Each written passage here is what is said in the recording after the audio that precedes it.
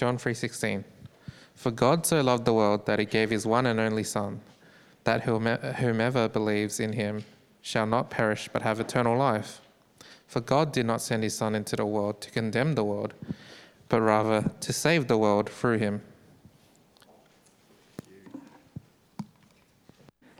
Well, good morning. I want to ask you if you know the difference between VR and AR. Virtual reality versus augmented reality. Who thinks they know the difference? Hands up. Between VR and AR. Oh, come on. Seriously? Only a few of you. Okay. I'm just going to do this because I can do it and I'm going to embarrass Marshall. Where are you, Marshall? Come here. Dom, come up here too. Let's just get two of our pastors along. Let's see if Marshall can explain the difference between virtual reality and augmented reality. Have a go, Pastor Marshall. I haven't got a clue. He hasn't got a clue. Dom, do you want to see if you can help Marshall out? What's the difference between VR and AR? One you can wear goggles and the other you play Pokemon Go on. Okay. What do you think of that? Is that how you would explain it? It's better, isn't it? Okay, have a seat. It's better. Okay, let me show you what the difference is. So both of them use advanced computer graphics and so on, but augmented reality is computer-generated graphics on top of actual reality, right? So the most famous is, of course, Pokemon Go. But VR, virtual reality, is creating or recreating a world completely virtually where you experience often with these big glasses, gloves, and so on. Okay, that's the difference between VR and AR. AR especially is very interesting, augmented reality, not just for gaming's sake, and I know Elder Nelson loves to play Pokemon Go, but in medicine and surgery, you can actually help doctors operate because you can see, in inverted commas, under the skin. In engineering and education, you overlay instructions to help you interact with the world, calculate, build. Even IKEA has worked out, have you used this app before? You can actually use IKEA app to picture how that furniture would look in your very house using augmented reality. Now, why am I telling you about augmented reality? God's word isn't virtual reality. God's word is a little bit like augmented reality. Yeah, God's word doesn't give you a mythological fantasy world or a separate reality apart from the real world. No. God's word is like augmented reality. It augments. It gives us a new way of seeing our world so that you see it as you're supposed to see it. You see it as God sees it. So it's the real world. But in some sense, it's more real. It's sort of the opposite of social media and entertainment, right? It seems to present the real world, but actually you'll know with fake news, with entertainment, often the world it presents is nothing like the real world. No, God's word gives you a more real world as God's word augments your seeing of it. Now today, being a week before Christmas, or the Sunday before Christmas, I want to suggest to you that God wants to take the truths of Christmas and use that to augment our reality. He wants us to see the world through Christmas. And when you do see the world through Christmas, you will never see the world the same again. So that's what we're going to do today. So let's pray and let's get into a very famous passage. Let's pray. Father God, only with your Holy Spirit can we really have eyes to see, ears to hear, hearts to understand, and wills to obey. So today I ask that you would, by your Spirit, empower me to speak, and that you would really give us new ways, augmented ways of seeing this world that you love so very much. In Jesus' name, amen. Now we're going to look at a very familiar part of the Bible, John 3:16. It's so famous that often in America, especially in sporting arenas, you'll get people holding signs, John 3:16 and so on. It's probably, if you've been to Sunday school, right, from a kid, that's the first verse you'll know to memorize, and many of you probably memorize it. Now, the danger is, because it's so familiar, we're not going to really see it in the same way. And I want us to really see it with fresh eyes, because I want, through John 3:16, that we might actually see our reality through this verse. So let's have a look at it again. For God so loved the world that he gave his one and only Son, that whoever believes in him shall not perish, but have eternal life. For God did not send his Son into the world to condemn the world, but to save the world through him. Now, this passage augments our reality in three ways. You can see them on your outline. Number one, that God loves the world and wants to save it. See, did you see the verbs? Yeah, verbs are doing words. What does it say about what God is doing? God loves, God gave, and verse 17, God saves. God loves, God gave, God saves. Now, I know it's obvious, but let's let that sink in. God loves, God gave, God saves. See, when it comes to the world, God loves it. God gives to it. God saves it. And here, God's love for the world is so great, not because the world is so big, but because the world is so bad. You see, in John's gospel, John's biography of Jesus, the world is not a neutral term. It doesn't mean planet Earth. The world is a negative term. See, in John chapter 1, verse 10, don't look it up. John says right at the beginning, though the world was made through him, the world did not recognize him. That's how the world is used in the Gospel of John. It's the world that God has made and yet rejects him. It's not a neutral term. It's a negative term. Now you might be thinking, hey, I don't reject God, not in any open way. I haven't even done anything that's really bad. Well, you know what? The opposite of love is not hate, is it? The opposite of love is what? Indifference. Let's admit it, most Aussies just are indifferent about God in that we just don't care. We don't reject God openly, but we ignore God. We treat him like some sort of genie in a bottle that we rub when we need help, but other than that, we just ignore him. Can you imagine for a moment if you treated your spouse or your parents the way that we treat God? And yet, God loves, God gives, God saves. And we need to let that change or augment our reality. The way that we see the world and we see people in the world has got to be affected by that. Because here's the thing, we are tempted, aren't we, to see God's relationship with the world as the opposite of what John 3:16 suggests. Some of us think that God is just indifferent about the world. The world is indifferent about him. Well, it's because God is indifferent about the world. He just doesn't care. He withholds. He stands at a distance. Or some even, and often this is the case where people think Christians, and we've sometimes really misrepresented ourselves and God, is that God is primarily judging and condemning the world. Isn't that true? It's how we often think. Well, you know Jesus' famous story, his parable about the lost son or the prodigal son. If you don't know it, it's about two sons. The younger son decides to squander his inheritance, basically tell his dad to drop dead, take everything, and he goes and parties, and he brings shame and dishonor to himself, his whole family, until he has nothing. And then at that point, he realizes that he's done wrong, and he's desperate, and he wants to go back. And you remember the story, right? The youngest son, the best he could hope for was that his father would be forgiving enough to let him live in the house as a servant. That's the best he could hope for. Right? That his father would just let him survive because he was about to die. He could never have imagined that when he headed back, his father would not only just be happy to let him survive as a servant, that his father was actually waiting out for him. That his father was actually willing to welcome him with open arms and love him and shower him with love. You remember the story, right? I mean, imagine if the younger son knew that about his father when he was contemplating going back. He wouldn't have been so hesitant. He wouldn't have been so scared. Because his father was welcoming, waiting, loving. Now you compare that with the other son in the story. Remember his older brother? Who after his younger brother comes back is really unhappy because the older brother's view of the father is what? Is a father who is harsh and stingy and ungenerous and unloving and ungiving and unforgiving. And the sons actually reflect, don't they? Completely different views of God in his relationship with the world. And I wonder what your view is. Are you more like the older son? As you think about God's relationship with his world is primarily no.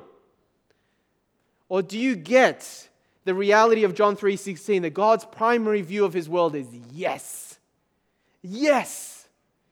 Because he loves, he gives, he saves. We need to let that augment our reality as we look in the world. Because here's the thing, right? What do you think are most people's default position as they interact with the world and the people of the world around them? Are you just thinking about all the people that you come across this year, or even week by week? Think about all the people you come across at your schools or universities or colleges, at your workplaces, even on the trains and buses, the people that go past you on the streets, in the shops, in the neighborhoods, even people that you see from a distance, like online, social media, or you read about in the news. Right? What is your default position to people? I'll tell you what our default position to people is. It's judgment. Now, judgment comes in a couple of ways. There's what I call hard judgment and soft judgment. And I think for most of us, it's not necessarily hard judgment. Okay, hard judgment is we see people with condemning eyes. We judge them. We're judgmental. Now, we do that with some people, don't we? I mean, you read about people on the news. Maybe as you look through Facebook, Instagram, you do sometimes, don't you? Condemn and judge people, right? First impressions. No, I don't like that person. But I think for a lot of us, it's not hard judgment, but we do soft judgments. Well, that is, we make quick judgments about whether or not we would even engage with someone or move towards someone in conversation or friendship. You just think about all the people that you come across day by day, week by week, year by year. Why is it that you engage with some and not others? Do you ever think about that? The people you go to uni with, school with, work with. Why some colleagues and some people, classmates, and not others? It's because we actually make a judgment, what we call soft judgment, right? We make a decision about people. And now what's that decision based on? Whether or not I would, move towards them, whether I would interact with them or just ignore them. Well, generally we make these judgments based on whether or not that person will add to my life. Isn't that right? Will they add to my life? Whether me taking the time or the effort or the energy to interact with them or befriend them is worth it. Do they add to my life? Now, I think for the most of us, we don't do it in a sort of crass way. Will they give me money or return favors? I don't think we mean that. But will they add to my life in terms of joy? Right? We kind of Marie Kondo them, if you know what I mean. Right? Do they spark joy in my life? Or maybe, does it look like a potential friend? Do we have enough in common? Or give me some level of warmth or interest? They're not going to be a complete bore. Or something, we make that judgment, soft judgment. Will they add to my life? But the point is, our stance to the world and to people in the world, isn't it by default judgment? Sometimes hard judgment, mostly soft judgment. But the whole point is, my reference point is what? Me. Now, I really felt that when Karen and I celebrated our 20th anniversary. We had a week in Phuket in Thailand. And when you go on holidays, you're obviously going to come across lots and lots of fellow tourists. We had heaps of them at our resort. We also came across lots and lots of local Thai people. Phuket is really, really busy, really, really touristy. And I found that, yes, there's some people that I would interact with, some people I didn't. The people I interacted with seemed like nice people. Have a chat to them, try and get to know them. And some people I just, didn't really feel like I needed to, but then there are some, and if you know anything about Thailand, especially the touristy areas of Phuket, which we went to, or Bangkok even more so, some you would stay right away from, whether they're fellow tourists or local Thais. Because, some of those areas are really quite red light, if you know what I mean. They're really unsavory people there for unsavory reasons. And so we make judgments about them. I will stay right away from them. I know what he's here for, right? She looks like her. Do you know what I mean? I found myself doing that all the time. My basic stance towards people was mostly soft judgment, but sometimes hard judgment. But here it is, right? And I hope you get what I mean, and I hope you see yourself doing this, because here's the thing. Once we understand Christmas, and once we really understand God's attitude to the world, that His attitude to the world is to love, to give, to save, that has to change our attitude to the world and its people, right?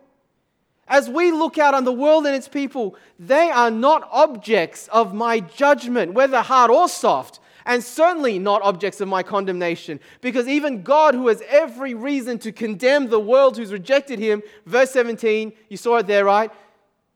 He didn't send his son into the world to condemn the world. No, the world and its people is a world that God loves so very much. As I look out in the world, I am not to see people in reference to me. Do they add to me? No. I am to see every single soul as a person in reference to God and his love for them. Do you see what I mean? How important is that to augment the way we see every single person that we come across? And the second thing, let's go to that. So the first thing we saw that needs to augment our reality, God loves the world and wants to save it. The second, God's gift to the world is his only son. Now, when John 3:16 says God so loved the world, the so there does not mean so much, like he loved the world so much. It is true, he does love the world so much.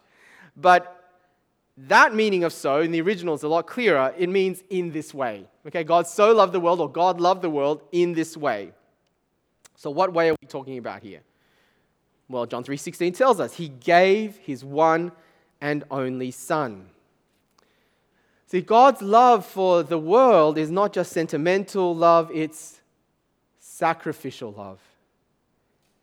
You see that in a passage like Romans 5, verse 8. Don't turn to it. It's another famous passage. For God demonstrated, he showed his love for us in this. While we were still sinners, Christ died for us.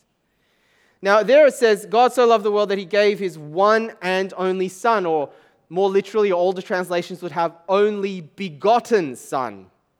That does not mean that Jesus is the son that God the Father has given birth to or has created. It's what the Jehovah's Witnesses and the Mormons believe, that Jesus was created, right, as a lesser God or a lesser deity. That's not what it means there, because the Bible says there is only one God, but he is a complex one, not a simple one. In other words, one God in Trinity, three persons, Father, Son, and Holy Spirit, and each person of the Trinity in the one Godhead has always existed. The Son was not created or given birth to by the Father, but he was always the Son. Okay, that's a quick summary of what the Bible teaches about God's oneness. And so the phrase one and only, or only begotten Son, actually means here the unique Son, or the special Son. And to really understand that, you have to see that it parallels a really famous story in the Old Testament Bible. It's the story of Abraham in Genesis 22. Don't turn to it.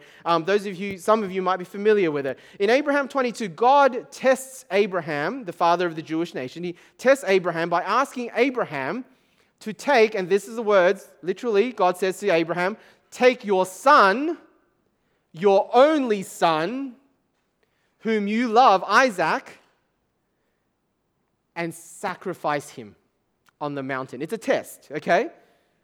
Right? But it's the same phrase. Take your son, your only son. Now, note this though, if you know about Abraham in Genesis, Isaac at that point was not Abraham's only son. Yeah? Who was Abraham's first son? You don't know? Ishmael. Right? But Ishmael was the illegitimate son. Ishmael was not the son of the promise, but the son that Abraham and Isaac schemed to get, apart from God's promises, apart from a miracle. Isaac was the son of the promise. He was the chosen son. He was the unique son, the beloved son, the precious son, the heir. That's what we mean here by the only son, do you see? But let's keep going with this story in Genesis 22 because it's really so moving. And again, it's the background to John 3:16.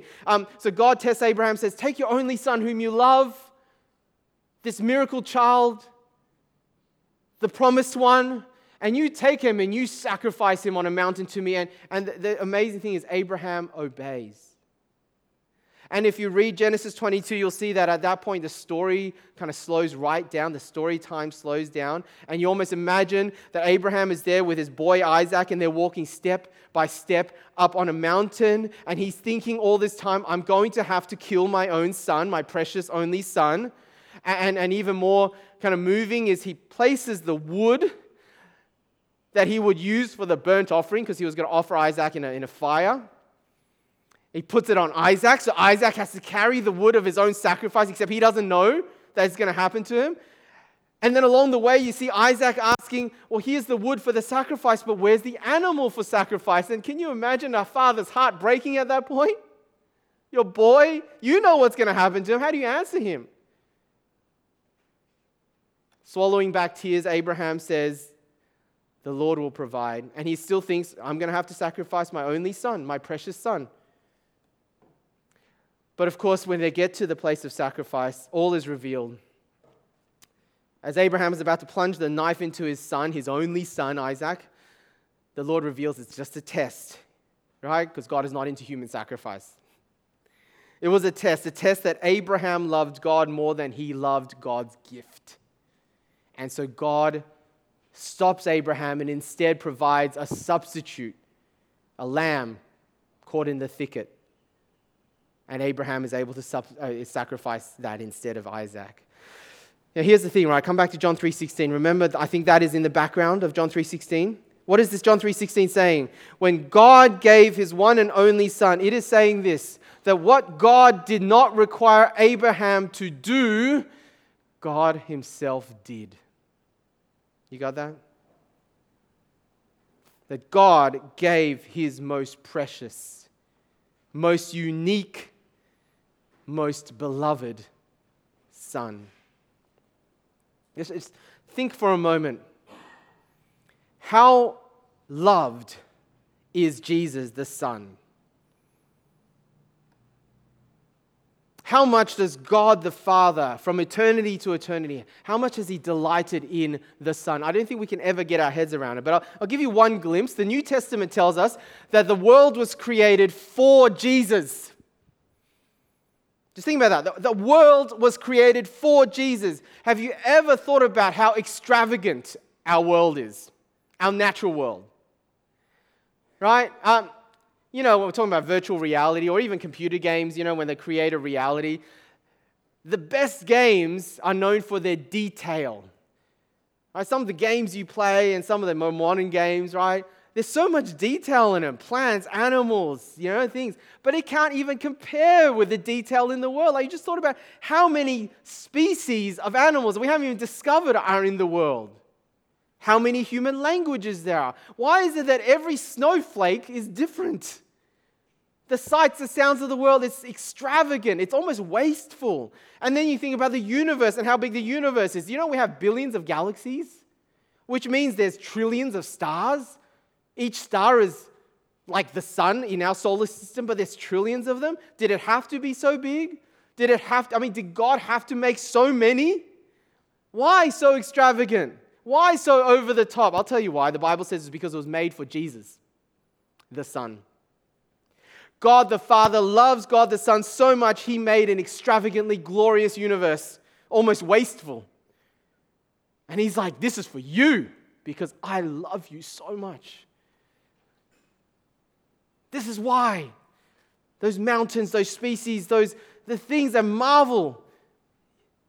My other creatures, humans, angels, I did it for you, Jesus, because that's how much I love you, my son. And here's the thing, yet God gave up his son. The son he loves.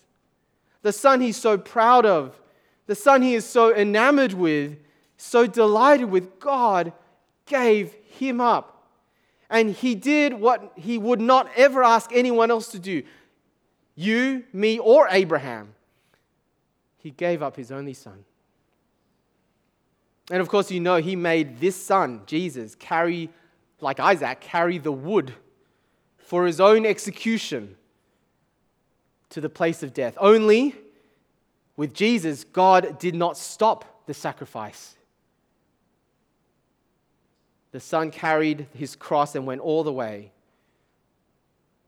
so that he could die the death that we deserved for our rebellion and our rejection against God. And he did that willingly, by the way. It wasn't just the Father ordered him and he had to. No. It was a plan that God, Father, Son, and Holy Spirit did together.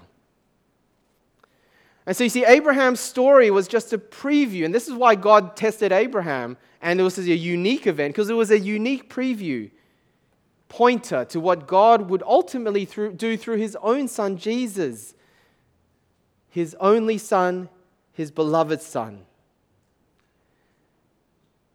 Now, how does that augment our reality? Remember, coming back, this is what we need to do. These familiar verses, I haven't told you anything new, probably. But how does it augment your reality? Well, it totally changes and redefines what life is about, doesn't it? See, life is not about what I get from the world I live in. That certainly applies to the planet. The resources of our natural world is not for us to use and exploit and profit from. Right? Every Christian should care about the environment.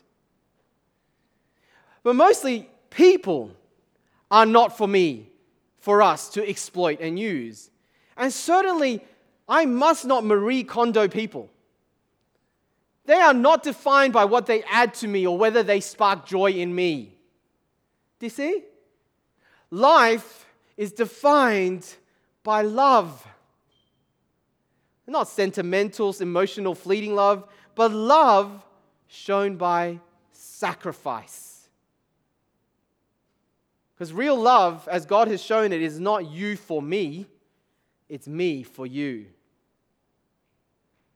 Now, some of us here right now feel and know just how painful it is to really love people.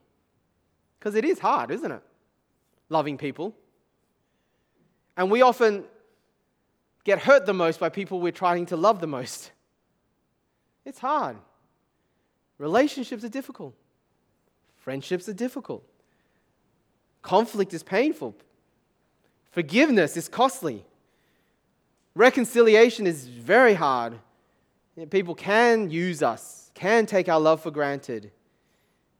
Some of you here, you are in the process of just wanting, it's just too hard. I want to pull back.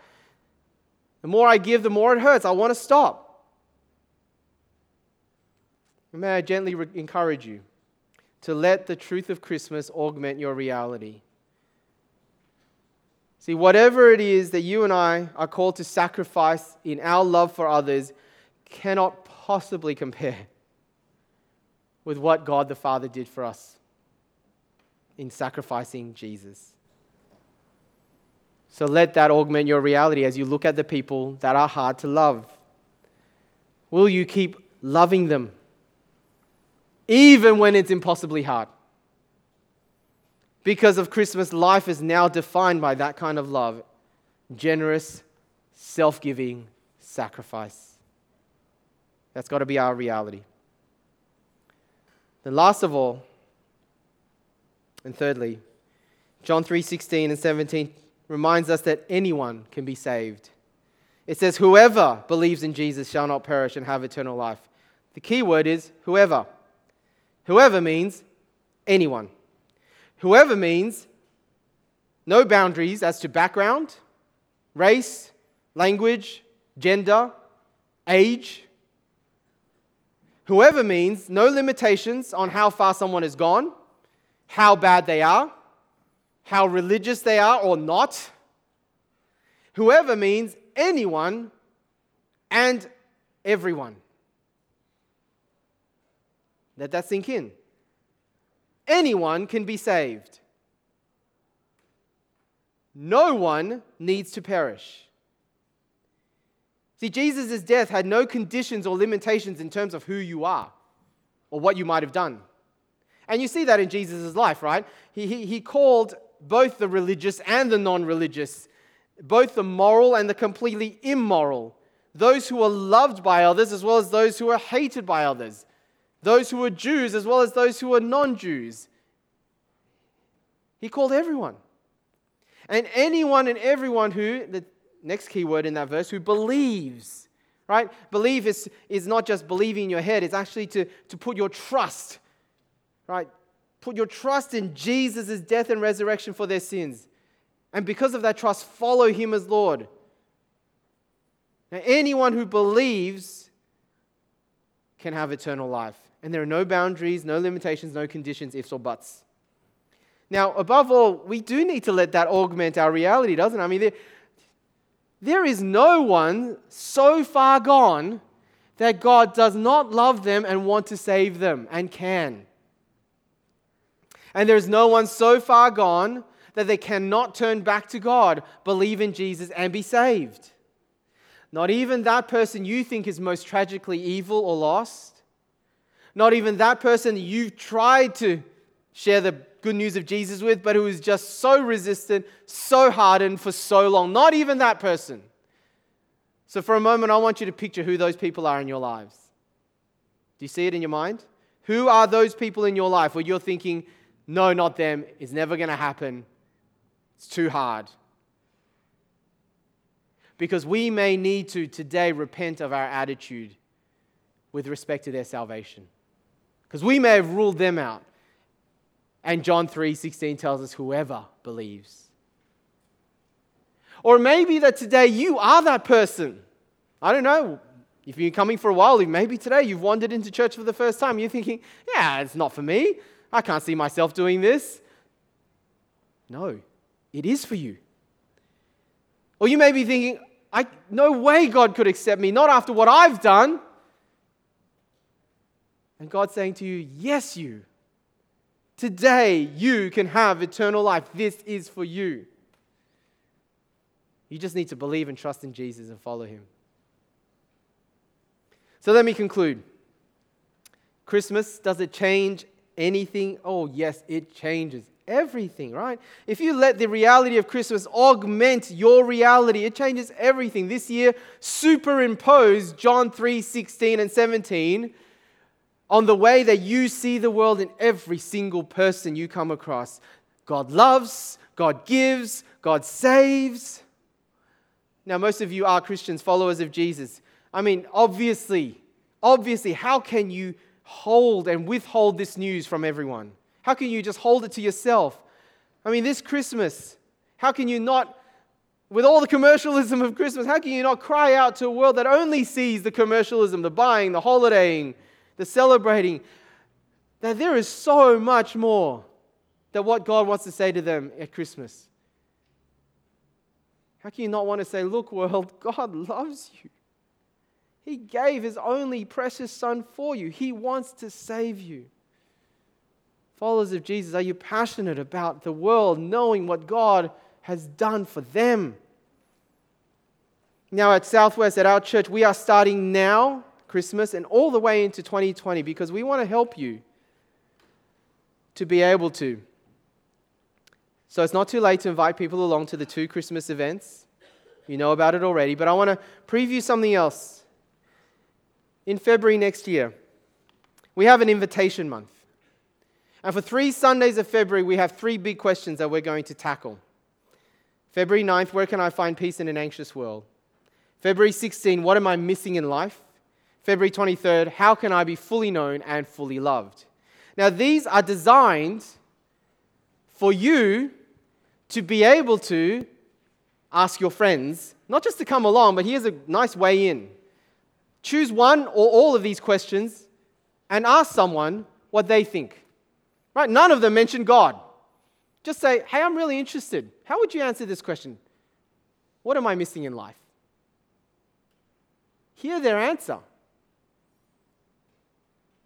They're probably going to ask, what do you think? Very easy then to say, you know what? Are you interested in finding out the answer to that question? Because at my church they're doing this thing in February. And yeah? It's designed for you to really make it so easy for you to just say, I'd love to know what you think. That sounds like an interesting answer. Or it sounds like you don't really have an answer. Hey, do you want to come along? Because they're exploring this at my church. I'm interested in the answer. Would you come with me? Do you see it? We're trying to make it easy for you in February. So this is just a preview. You'll hear more about it. All right, so look out for that. The point is, though, God loves, God gives, God saves. Let's really pray right now that God would help that augment our reality this Christmas. Let's pray. Father, you so loved the world that you gave your only begotten Son, that whoever believes in Him will not perish but have eternal life. You didn't send Him into the world to condemn the world, but to save the world through Him. these are really familiar verses, Father God. We really pray and ask you to imprint that on the way we see this world, especially this Christmas, but right into the new year. To see the world as a world that you came to redeem and love and save and invite. Forgive us for when we have judged and seen people in reference to ourselves. Please help us instead to see them with the heart of the Father. And so we pray that you would save so many people through Christmas, not just our church, all the churches proclaiming Jesus, but also with our church as we think about how to reach people through the three big questions next February. Please use that. Use us to invite friends. Use us to invite them to come along, and please work in them so that they might come to know the love of you, their Father. In Jesus' name, amen.